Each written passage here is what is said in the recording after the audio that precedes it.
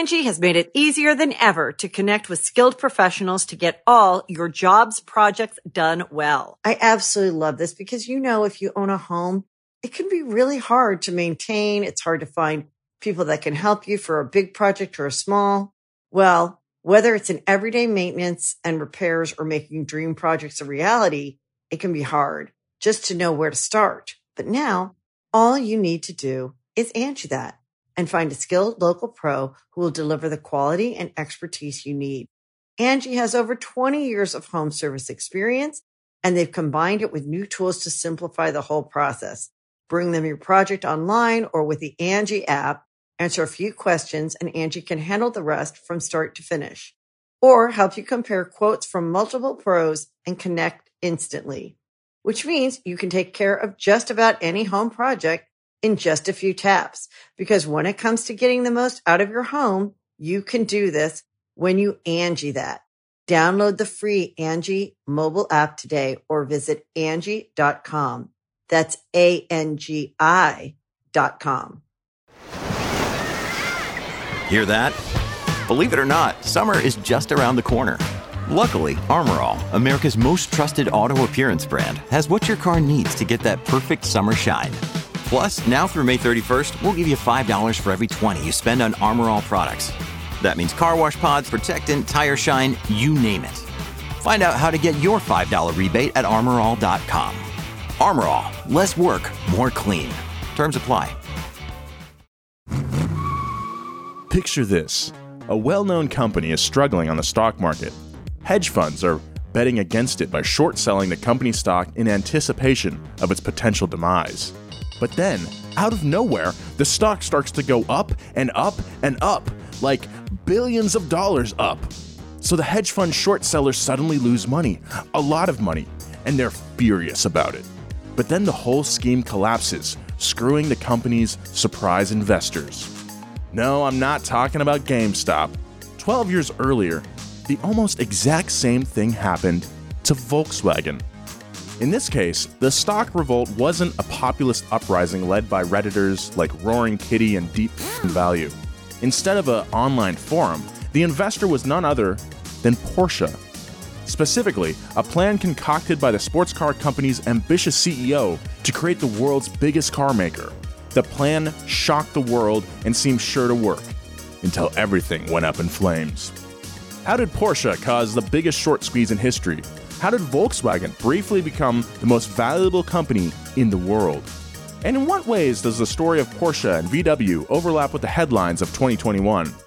Forget stock cars, today we're talking about car stocks. Forget NASCAR, we're talking NASDAQ. We're trading in the short shifter for the short squeeze.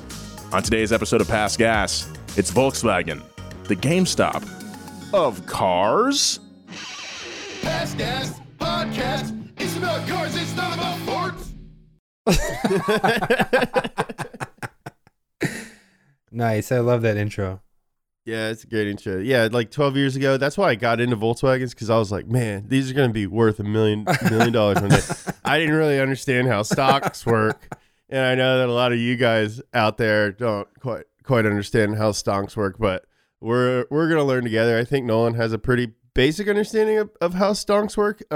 Sure. We also have a script, and our writers are very smart people. So I think we've all learned a lot about the stock market in the past couple weeks. Also, our fellow donut co-host Jeremiah Burton has been giving me a fair amount of financial advice lately. He's secretly a billionaire. He knows how to work that stock market. Not secretly. Jeremiah owns like 12 cars. Meanwhile, I'm trying to buy Dogecoin. I'm trying to buy $75 worth of Dogecoin, and I can't do it. I can't make it happen for some reason. Dude, I make $1 million an episode. You know how many episodes I would have to make to be a billionaire like Jeremiah? 1,000. 1,000. Yeah. We're almost there. I remember when we hit 666 videos. We're like, we shouldn't. Let's just stop here. We can't make any more videos. This is the nicest number.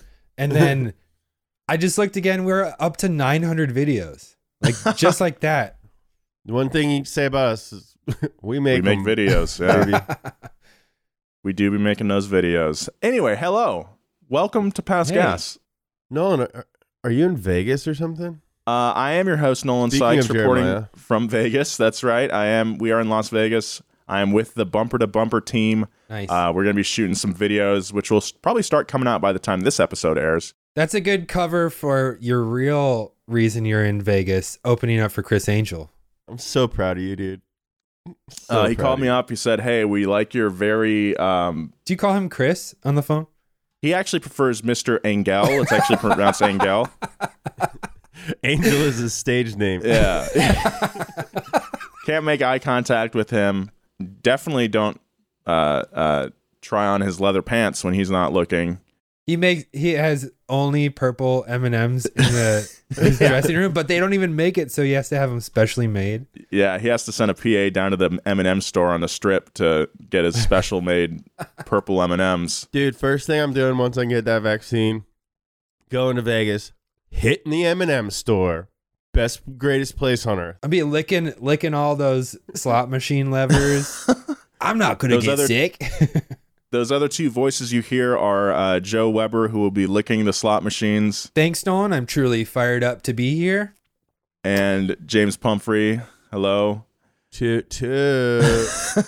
I never have a desire to go to Vegas just because I don't like gambling. But I've been watching a lot of RuPaul's Drag Race, and it's making me want to go see like a drag show there. There's a bunch of like queens from there, and it's just... So if I laugh weird, it's only because I've been imitating RuPaul's laugh all week. Ha ha ha!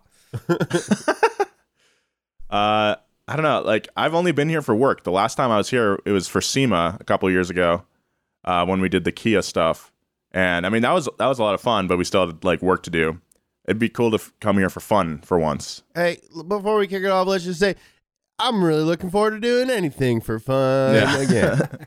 Well, let's have some fun with this podcast. Let's get into the script, huh? Let's get it!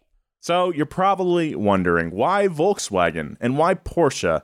Well, the answer to both those questions lies with a guy named Wendelin Wiedeking. In 2008, Porsche's CEO was the golden boy of the automotive industry, having dramatically turned around his company's fortunes over the previous 15 years. Not the original golden boy, because that was Big Chin, what's his name, right?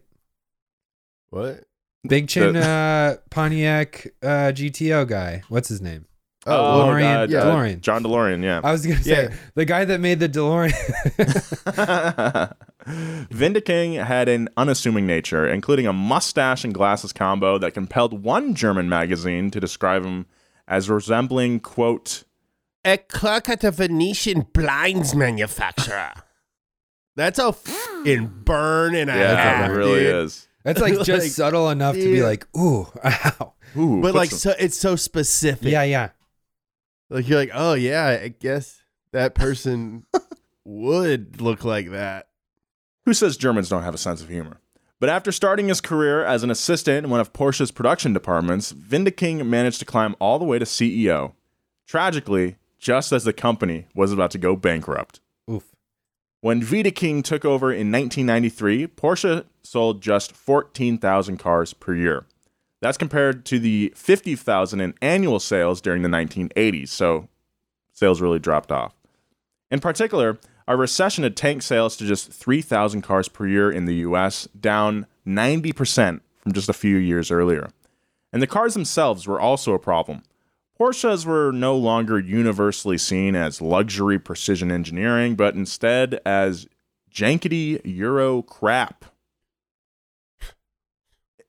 In particular, the budget-friendly 944 developed a reputation as notorious for having serious reliability issues, unquote.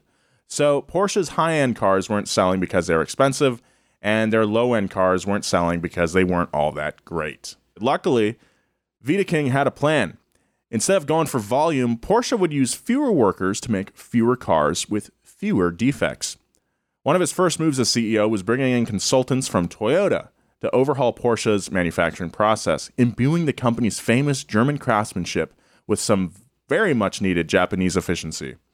After some initial internal resistance, Wiedeking and the Toyota mechanics were able to lower the assembly time per vehicle from 120 hours to 72 hours, which cut defects in half and saved millions of dollars in man hours and factory space. I remember in a recent wheelhouse that we did on Porsche, the Toyota consultants that came in were just like bewildered that Porsche, like on the assembly line, Porsche employees had to like climb ladders to bins to like get parts that they need for when they're putting a car together. It's just like the most inefficient way to build a car. Yeah, and they're just like taps with like warm beer and handing out sausages and sour cabbage all day long. And those guys are spending way too much on the sauerkraut table and not enough time on the cars. They actually used sauerkraut as a way to measure stuff, which was very inconsistent. Totally weird. In 1996, the New York Times reported on the changes at Porsche, explaining that, quote, "The traditional craftsmanship for which Germany became famous was filing and fitting parts so that they fit perfectly. Stop. But that was wasted time. Stop. The parts should have been made right the first time. Stop. The new craftsmanship is creating an uninterrupted flow of manufacturing. Complete stop." This is 1996. Still the New York Times, dude. Porsche was saved, and by the end of 1996, the global economy had rebounded, and the company was no longer losing money. In the next few years, Wiedeking introduced two new models, the relatively affordable Boxster and the Cayenne SUV. Both were huge sellers, and by 2005, the company's revenue had jumped to $10.3 billion per year, 6 times what it was when Wiedeking took over. Wiedeking was publicly hailed as the company's savior, and he had also proven himself a savvy negotiator. When he took over as CEO and Porsche was hemorrhaging money, he inserted a clause in his contract entitling him to 1% of profits if they ever made it back into the black. In 2005, that $10 billion in revenue had led to $1.9 billion in profit, meaning that Wiedeking secured himself a bonus of nearly $20 million. Like, that is like such a crazy contract. Like, yeah, I want 1% of a car company. Of just the profit. Still, all this success wasn't enough for King Wiedeking. The CEO had a business philosophy that he shared with Industry Week magazine. Quote, "If a company is not able to grow, it is not able to survive. If you stagnate, I think that is the beginning of the end." After expanding Porsche's business with the Boxster and the Cayenne, Wiedeking didn't see any more growth opportunities in the luxury car market. But he did see one sure way to grow, even if it seemed somewhat insane to outsiders. He was going to buy Volkswagen. At the time, Volkswagen produced 50 times more cars per year than Porsche did. It was easily the biggest automaker in Germany and an unlikely target for Wiedeking's comparatively small company. But Wiedeking had a WandaVision. Add Porsche to the expansive offering of Volkswagen brands like Audi and Bentley, creating a company big enough to rival Toyota. That's bold. He also thought Volkswagen stock was undervalued, giving him more incentive to move. Even though VW sold $120 billion worth of cars every year, the profits amounted to a measly $2.2 billion annually, barely more than Porsche made. So the stock market valued the company as being worth just $17 billion, despite its large consumer base. Wiedeking imagined quickly making Volkswagen more profitable using the same steps he took at Porsche. At the time, Volkswagen was also an important partner for Porsche. The Cayenne, as well as the soon-to-be-released Panamera sedan, were both built on VW chassis, which saved Porsche hundreds of millions of dollars in manufacturing costs. So, with Volkswagen stock teetering in the financial world, aware that Porsche had a vested interest in stabilizing them, Wiedeking made his first move under the guise of self-protection. On September 25th, 2005, Porsche announced that it was paying $4.2 billion to acquire a 20% stake in Volkswagen. Porsche just did this with... Rivian? Yeah. Yeah. No, Rimac. Rimac, sorry. Yeah. The financial markets were immediately baffled. This is like if Dom Perignon suddenly decided to buy 20% of Mountain Dew. But Porsche's 20% ownership would make it hard for any American corporate raiders eyeing Volkswagen to scoop up control of the company, which would in turn compromise Porsche's ability to build cars on Volkswagen's platforms. Wiedeking publicly insisted that Porsche was planning a takeover, saying, quote, "We wish to ensure the independence of the Volkswagen Group." This was slightly undermined when 11 months later he bought another 5% of VW. 2 months after that, he was in for another 4.9%, meaning that 30%. Wow. over 13 months, Porsche had bought nearly a third of Volkswagen stock. Wow. Porsche was moving less subtly than a baseball bat to the face. Yeah, and I just dude. want to give it a shout out because I heard modern baseball's getting back together and I'm pretty excited about it. Even still, Porsche continued to officially say they had no intention of merging. Listen, okay, so I don't live with your mom anymore. Sure, but we're not getting a divorce.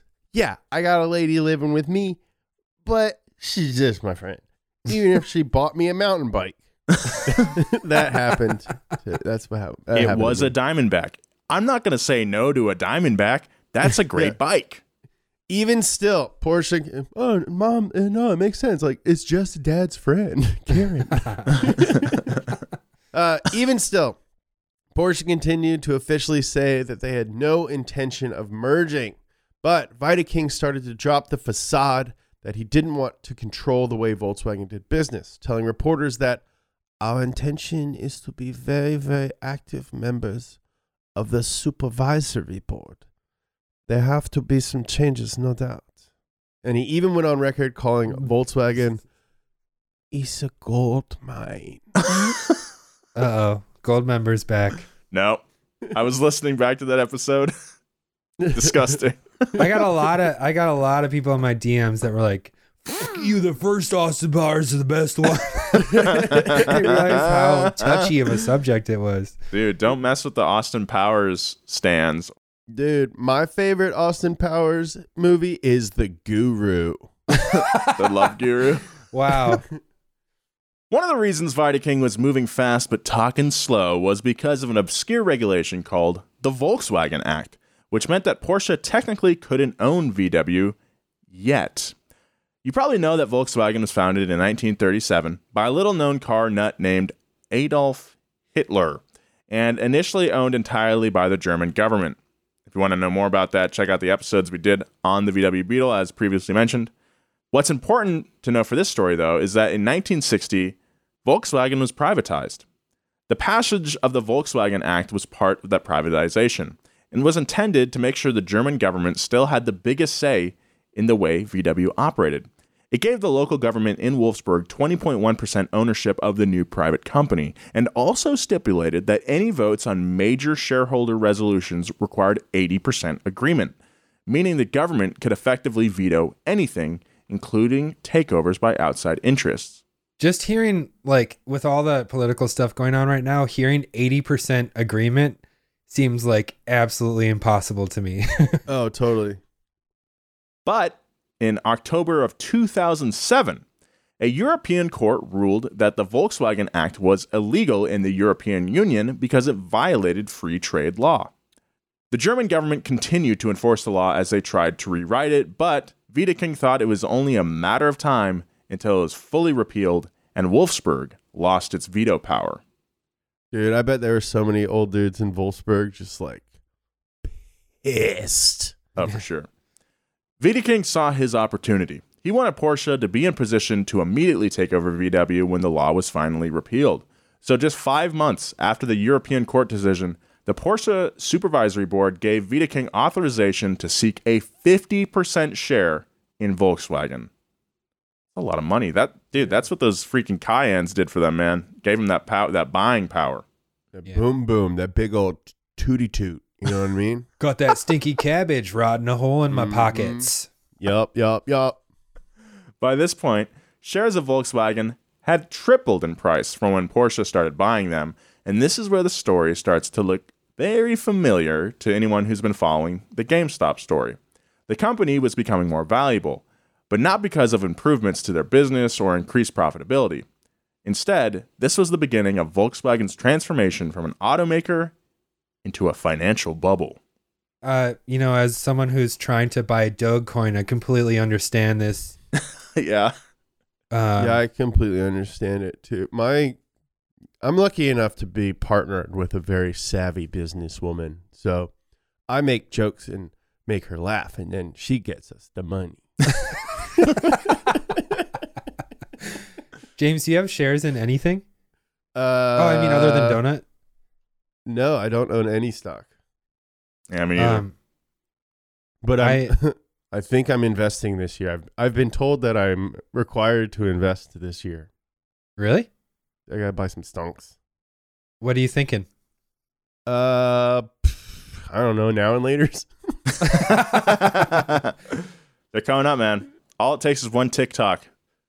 In essence, the price of Volkswagen shares was going up because everyone noticed that Porsche vaunted them.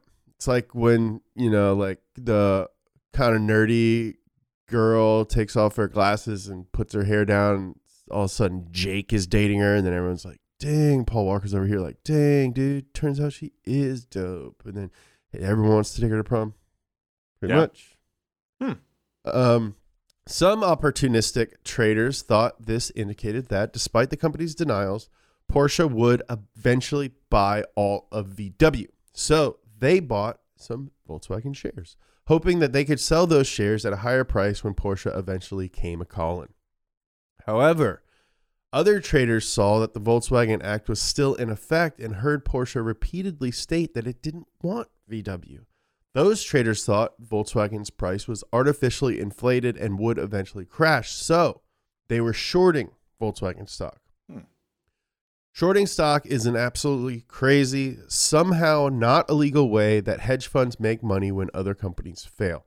Here's how it works. I'm a Sharky investor. In exchange for a small fee, you loan me $100 worth of stonks. I immediately sell those stonks for $100 cash. At some point, I have to return the stonks to you, and I'm hoping that in the meantime, the stonks have become absolutely worthless, because if the stonks I borrowed are now worth $1, it only costs me $1 to return them to you, and I keep $99 profit. But here's the risk. Say those stonks go up instead, doubling the value to $200. I still have to eventually return the stonks to you, but now I've lost $100. So that can get out of control very, very quickly if something goes awry. It seems so stressful. And you know what? Those boys deserve to have all the money. I don't want any to do with that. No, thank you. No, thank you. No, that'd be, I make the jokes. I talk to the cars. It's easy. Those boys deserve all the money. Yeah, they're really out there. They're stressful. Yeah, what stressful. What if my stonks go too much? I lose the money. Now you know why they all have stress balls. Big forearms. Yeah. The people shorting Volkswagen thought that demand for shares would eventually dry up. The price of them would then go down, and they could eventually make a tidy little profit. But in the meantime, Porsche, opportunistic investors, and shorters were all buying Volkswagen stock, pushing the price sky freaking high. So the people shorting the stock were doing it to spite Porsche. Yes. No, not to spite, but to betting against. They were Porsche. betting against Porsche. That's what I'm saying. Yeah. And then other people on the other side that were like, "We're with Porsche. Let's pump and dump, baby." The result of all this was that Porsche's Volkswagen shares were extremely valuable on paper, but had virtually no value in real life. In fact, they were kind of stuck. They seemed to only have two options. Number one, if Porsche tried to sell its stake in Volkswagen, Volkswagen's value would plummet because the opportunistic investors would stop assuming that Porsche will eventually buy their shares. Or number two, if Porsche tried to buy more Volkswagen shares, the price would continue to rise because even more investment sharks like me and Jeremiah would try and short it. Either way, Porsche seemed to have a losing hand. The finance bros definitely thought so. By October 2008, nearly 12.8% of Volkswagen shares were being shorted in the hopes of a crash. This number may pale in comparison to the 140% of GameStop stock that was eventually shorted, but it would soon become a very important number. That's because Vitaking threw a sudden curveball that completely upended the markets.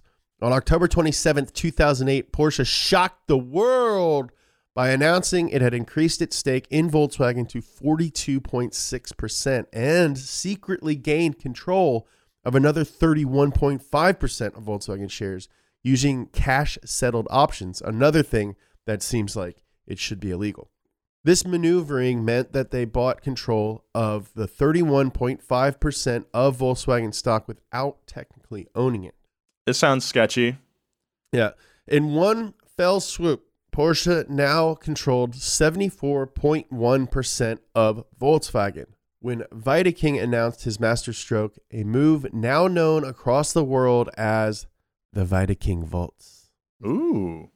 The Vitaking Vaults. Hmm. The Vitaking. I'm sold. Sounds like a very real thing. Dude, this guy's cool as hell. Yes, I see how the world works. I see it's differently than everyone else. It's one big chess game. Soon I will control all of Porsche, and then I can install my Venetian blinds in all of the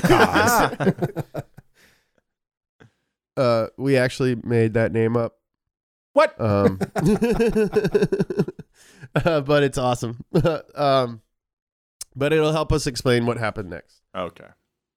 Porsche finally announced that they plan to gain full control of Volkswagen once the Volkswagen Act was repealed, using something called a domination agreement, which is very important to have if you plan on doing any sort of domination. Let's talk about the rules. You got to have a safe word. Yeah. Yeah. Don't make your safe word too complicated. All right, we get it. We get it.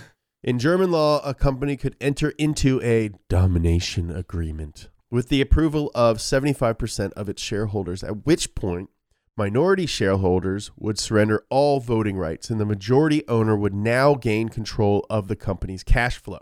Wow. Now, this cash flow part is important. When Porsche got to 75% and forced Volkswagen into the domination agreement, Vitaking would gain control of $12 billion in cash. Wow. That's Volkswagen's money. Mm-hmm. He could then use that money to pay back Porsche's loans for nearly the entire acquisition. Whoa. In other words, Vitaking was planning to buy Volkswagen with Volkswagen's own money. That's pretty sick. And that is what we at Past Gas call the Vitaking Vaults. That's too smart for me. That's pretty sick. That's pretty clever. I like that. That's like the end of the movie, and like the guys in Wolfsburg are like putting it together in their head. Yeah. And Vitaking's just sitting at the board table, watching them connect all the dots. So if we give you the stock, oh no, what have we done? The thing is, I don't need you to give me anything, for it is already mine. I want to see this story as an anime. Oh, hell yeah, dude. Wouldn't that be a sick anime? I mean, there's not much action. I know, but like, no. That's the thing, Joe. That's the thing. Like, all the business stuff could be action. Like, in a very stylized anime way. Like, he's like, I have already paid the loans with the cash that I have controlled. And there's like dollar bills flying around the room and all that shit. Yeah. And then his eyes, yeah, dude, that'd be awesome. Yeah. Nobody take that idea. That's donuts. We're gonna do it. We'll be right back with more of this story, but first, a word from our sponsors. Angie has made it easier than ever to connect with skilled professionals to get all your jobs projects done well. I absolutely love this because, you know, if you own a home, it can be really hard to maintain. It's hard to find people that can help you for a big project or a small. Well, whether it's in everyday maintenance and repairs or making dream projects a reality, it can be hard just to know where to start. But now, all you need to do is Angie that and find a skilled local pro who will deliver the quality and expertise you need. Angie has over 20 years of home service experience, and they've combined it with new tools to simplify the whole process. Bring them your project online or with the Angie app, answer a few questions, and Angie can handle the rest from start to finish.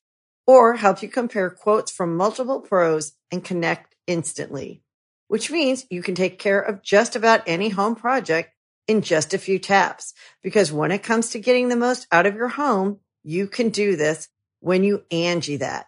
Download the free Angie mobile app today or visit Angie.com. That's ANGI.com. Wiedeking was immediately declared a financial genius by pretty much everyone watching. His dealings caused the BBC to dub Porsche, quote, a hedge fund with a car maker attached, and generated a ridiculous $13.5 billion in profit for Porsche in 2008, including another 1% of it right into Wiedeking's pocket. Of course. That was the plan the whole time. But it was a disaster for the short sellers. Porsche and Wolfsburg now controlled 94.1% of total Volkswagen shares combined. Almost 13% of VW stocks were still shorted, but only 6% of stocks were still available to buy, meaning it was mathematically impossible for every short seller to buy enough shares to cover for the ones they borrowed. Uh-oh. Lot of guys in salmon-colored shorts sweating by now. Oh, yeah. Porsche's announcement triggered one of the most dramatic short squeezes in stock market history, rapidly inflating VW's share price as shorters scrambled to buy. VW shares shot up from $200 to $500 in one day, then to almost $1,000 the day after. Whoa. It was that day, for a brief shining moment, that Volkswagen eclipsed ExxonMobil and Microsoft to become the most valuable company in the world. So it is exactly like GameStop, but Simultaneously a bigger and smaller scale. Like yeah. GameStop obviously got like way more attention, but GameStop was never the biggest company in the world. Yeah. Well, I'm so glad that you guys bring that up, because financially speaking, it's more or less exactly what happened to GameStop. The value of GME skyrocketed because of the Redditors on the r/Wall Street Bets subreddit. They started buying it over to screw over hedge funds. Other people bought it to then sell to the Redditors. This all in turn encouraged the hedge funds to double down on shorting the stock. So GameStop kept going up and up, and the result was a massively overvalued company until the value crashed. So, did the same thing happen to Volkswagen? Or did Wiedeking pull off his complex waltz? Well, there were two variables that Wiedeking didn't count on. I did not see this coming. Seems like he accounted for everything. The first was Volkswagen chairman Ferdinand Piëch. Up to this point, Piëch had been quiet on Wiedeking's maneuvers. It might actually be Pirsch. Yeah, a name with 3 dots in it, you have to speak from the back of your glottal. Yeah, I'm not good at talking from my glottal. And the umlaut. I'm just going to say Piëch. The umlaut, you say this is real. You say the vowel sound with like a slight like. Okay, Piëch. Ferdinand Piëch had been quiet on Wiedeking's maneuverings, which surprised observers, given that he had sat on the board of both companies. In addition to running VW, Piëch was a grandson of Ferdinand Porsche, and his inheritance included a 10% ownership of his grandfather's company. Piëch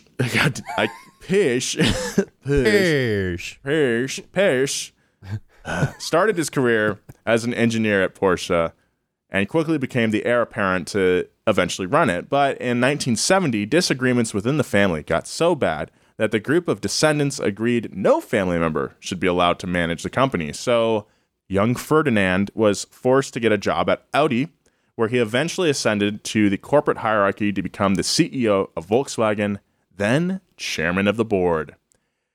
His dictator-like grip on VW rubbed many people the wrong way, but he was well respected for bringing the company back from the brink of bankruptcy.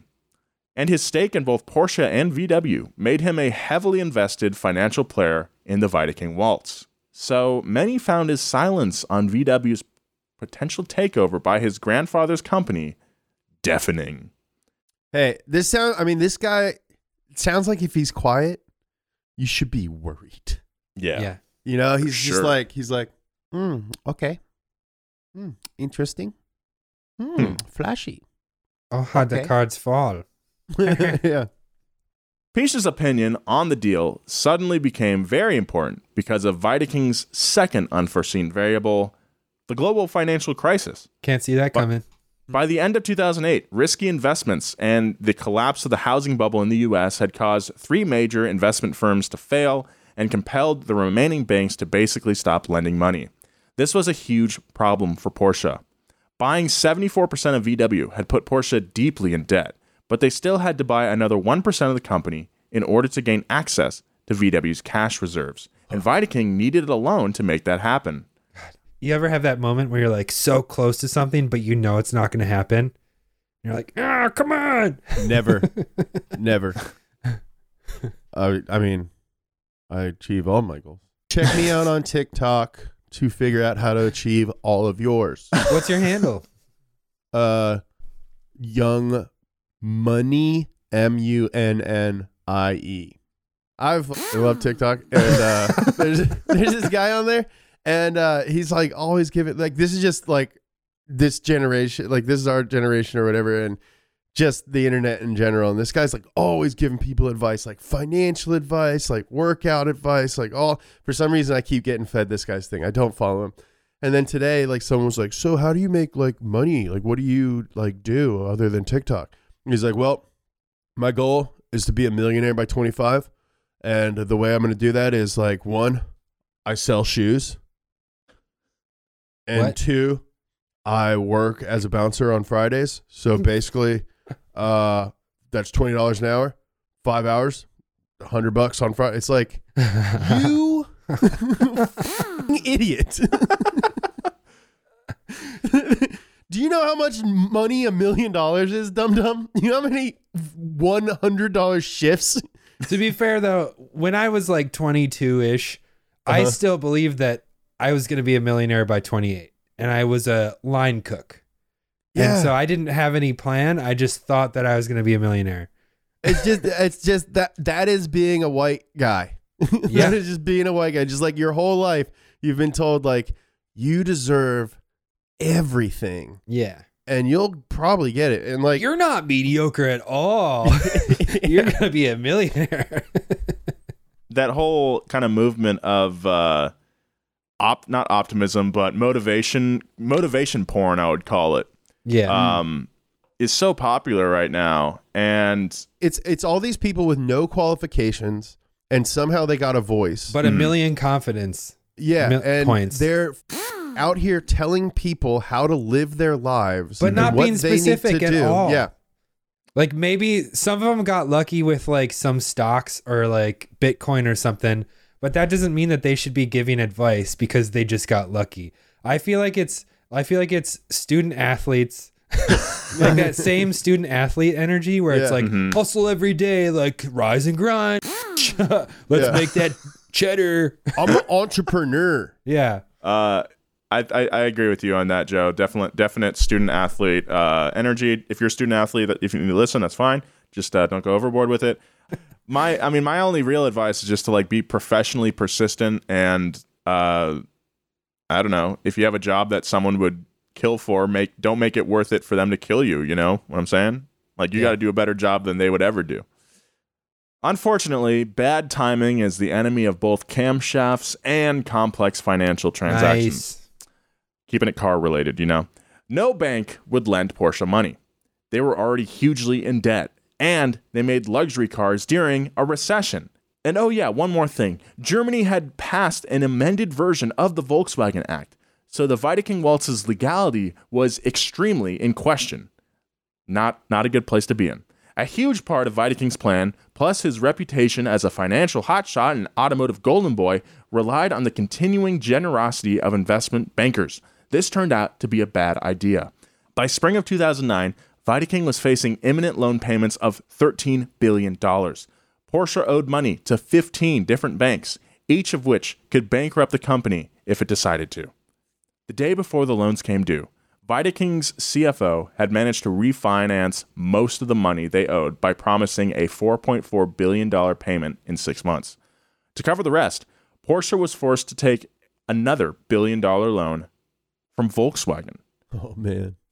Just 5 months after announcing its intention to buy Volkswagen, Porsche was instead taking a loan from them. This sounds like VW is like Tony Soprano, like predatory lending kind of on VW's part, but it's in retaliation to this sneaky. Yeah, it's like, hey, what's up? What are you here for? Huh. Weird. I thought you were gonna buy us. Oh, this is kind of awkward. Sure, I can. $1 billion? Sure. This is where Ferdinand Piëch re-enters the story. From his seat on each company's board, Piëch facilitated the loan, then immediately started making noise in the press about his dissatisfaction with Videking. The Porsche CEO attempted to soldier on, hoping to retain Porsche as an independent company or, at worst, merge with Volkswagen as partners. With no available lines of credit, Videking sought a bailout from the German government and then from the country of Qatar, but was turned down because ownership of Volkswagen remained unresolved. We'll get back to more past gas, but right now, a word from our sponsors. Piëch quickly made clear how to resolve it. Volkswagen would force Porsche to pay back the $1 billion loan unless Porsche sold itself to Volkswagen. Whoa. It was the final dagger to Videking's plans. Just like that, Porsche's years-long quest to buy Volkswagen were over. But the predator had become the prey. Whoa. It was the only realistic financial option Porsche had other than going bankrupt. So in July 2009, shortly before the $4.4 billion payment was due, Videking was forced to resign. Though he did get a cushy $71 million severance on the way out. Dude, it's like, at that point, you're like, well, I took my shot. That was pretty fun. Dude, with these Porsche bonuses, he's made like over $100 million. Yeah, he's like, outside of his salary. Yeah, he's like, that was pretty wild. I'm out. Whoa, that's crazy. I'm gonna go to the Cayman Islands. Yeah, I'm just gonna like own an island or some shit, but like, yo, wow. Wild. If nothing else, this dude was really good at making himself money, but he was not as good as Piëch. The deal went through in fall 2009 when Volkswagen paid $11.3 billion in cash, their own money, to buy Porsche. Wow. Piëch's family ended up owning about 32% of Volkswagen, and Qatar agreed to pay down Porsche's debts in exchange for a stake in Volkswagen. Piëch had completely flipped Videking's plan on its head, gained control of his grandfather's company, and turned his personal ownership percentage into multiple billions of dollars. Wow. The saga of Porsche and Volkswagen may not be quite as absurd as the one of GameStop and Reddit. I mean, this is like one of the coolest stories I've ever heard in my life. But it was no less a roller coaster ride. In fact, this is exactly the kind of thing that caused the Reddit rebellion against hedge funds, unscrupulous financial maneuvers by the ultra-rich. Think about this. Wendelin Videking tried to turn Porsche from a car company into a hedge fund. Thousands of workers nearly lost their jobs when he almost bankrupted it instead. But he still walked away with $71 million. So the endings of the GameStop and Volkswagen sagas were the same. Rich guys got richer. Of course, that's the lesson from pretty much any financial chaos. The people at the top always make money from uncertainty. For example, at the same time that the Videking Vaults was playing out in Germany, GM was entering bankruptcy here in the United States. It took tens of billions of government dollars to save the company from going under. That bailout made the U.S. government GM's major shareholder. President Obama fired GM's CEO, who had led the company to $82 billion in losses. And that guy walked away with $20 million severance. The 30,000 workers that GM laid off, obviously were not so lucky. It's as rigged as a Vegas casino and will take massive structural change in order to fix, but we can always hope. Meanwhile, we'll try to focus more on cars, less on corporations, and I'm thinking about going to live in Canada. Wow. Good story. Dude, we got to get the rights to this movie. Yeah, for sure. You know, I'll always respect Ford for not taking the bailout and dealing with it on their own terms. A lot of car companies took that bailout, and none of that really translated into the people that are sending that money to the government. I actually would like to do an episode on the whole car bailout situation, but we'll do that in a while. 100, dude. Do too many financial episodes in a row. But yeah, thanks for listening to Past Gas. I don't want to speak for Tommy, but approved. Thank you very much for listening to Past Gas. This was a different one than we usually do, but I love this one. It was very fun. I love this episode. Big thanks to Kanan for bringing this article up in our Slack chat. Kane Dog, the big boy. Thanks, Kanan. Thanks, Bridget, for producing it, and Tommy for producing it. And hey, thank you guys, Joe and Nolan, for hosting so good. Oh, thanks, man. Thanks for being so upbeat, James. You guys brought the facts. You brought the jokes. We brought the energy. Yeah, and a big thanks to Greg Nix for writing this awesome script. This is a real good one. Real good one, guys. Follow the show. Follow Donut at Donut Media. Follow James at James Pumphrey. Follow Joe at Joe G. Weber. Follow me at Nolan J. Sykes. And you know what? Just be kind. Take care of each other. I love you. Keep it juiced. See you next time.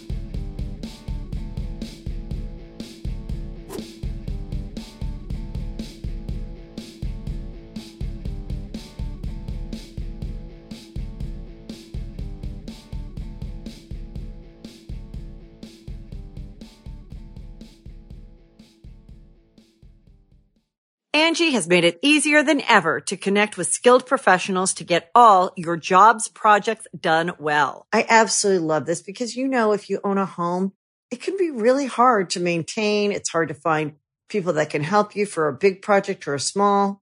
Well, whether it's in everyday maintenance and repairs or making dream projects a reality, it can be hard just to know where to start. But now, all you need to do is Angie that and find a skilled local pro who will deliver the quality and expertise you need. Angie has over 20 years of home service experience, and they've combined it with new tools to simplify the whole process. Bring them your project online or with the Angie app, answer a few questions, and Angie can handle the rest from start to finish. Or help you compare quotes from multiple pros and connect instantly, which means you can take care of just about any home project in just a few taps. Because when it comes to getting the most out of your home, you can do this when you Angie that. Download the free Angie mobile app today or visit Angie.com. That's ANGI.com. It's lunchtime at Tim Hortons, and we're serving up a special deal just for you. Our new $5.99 lunch deal includes your choice of any lunch sandwich and a side of crunchy kettle chips. Because what's lunch without a little crunch? And the sandwich choice is all yours, like a ham and Swiss, Chipotle chicken wrap, BLT, and more, made to order just the way you like it. Tim Hortons' new lunch deal. Simple, delicious, and just $5.99. Now that's a good deal. Only at your neighborhood Tim's. U.S. only. Price and participation vary. Terms apply.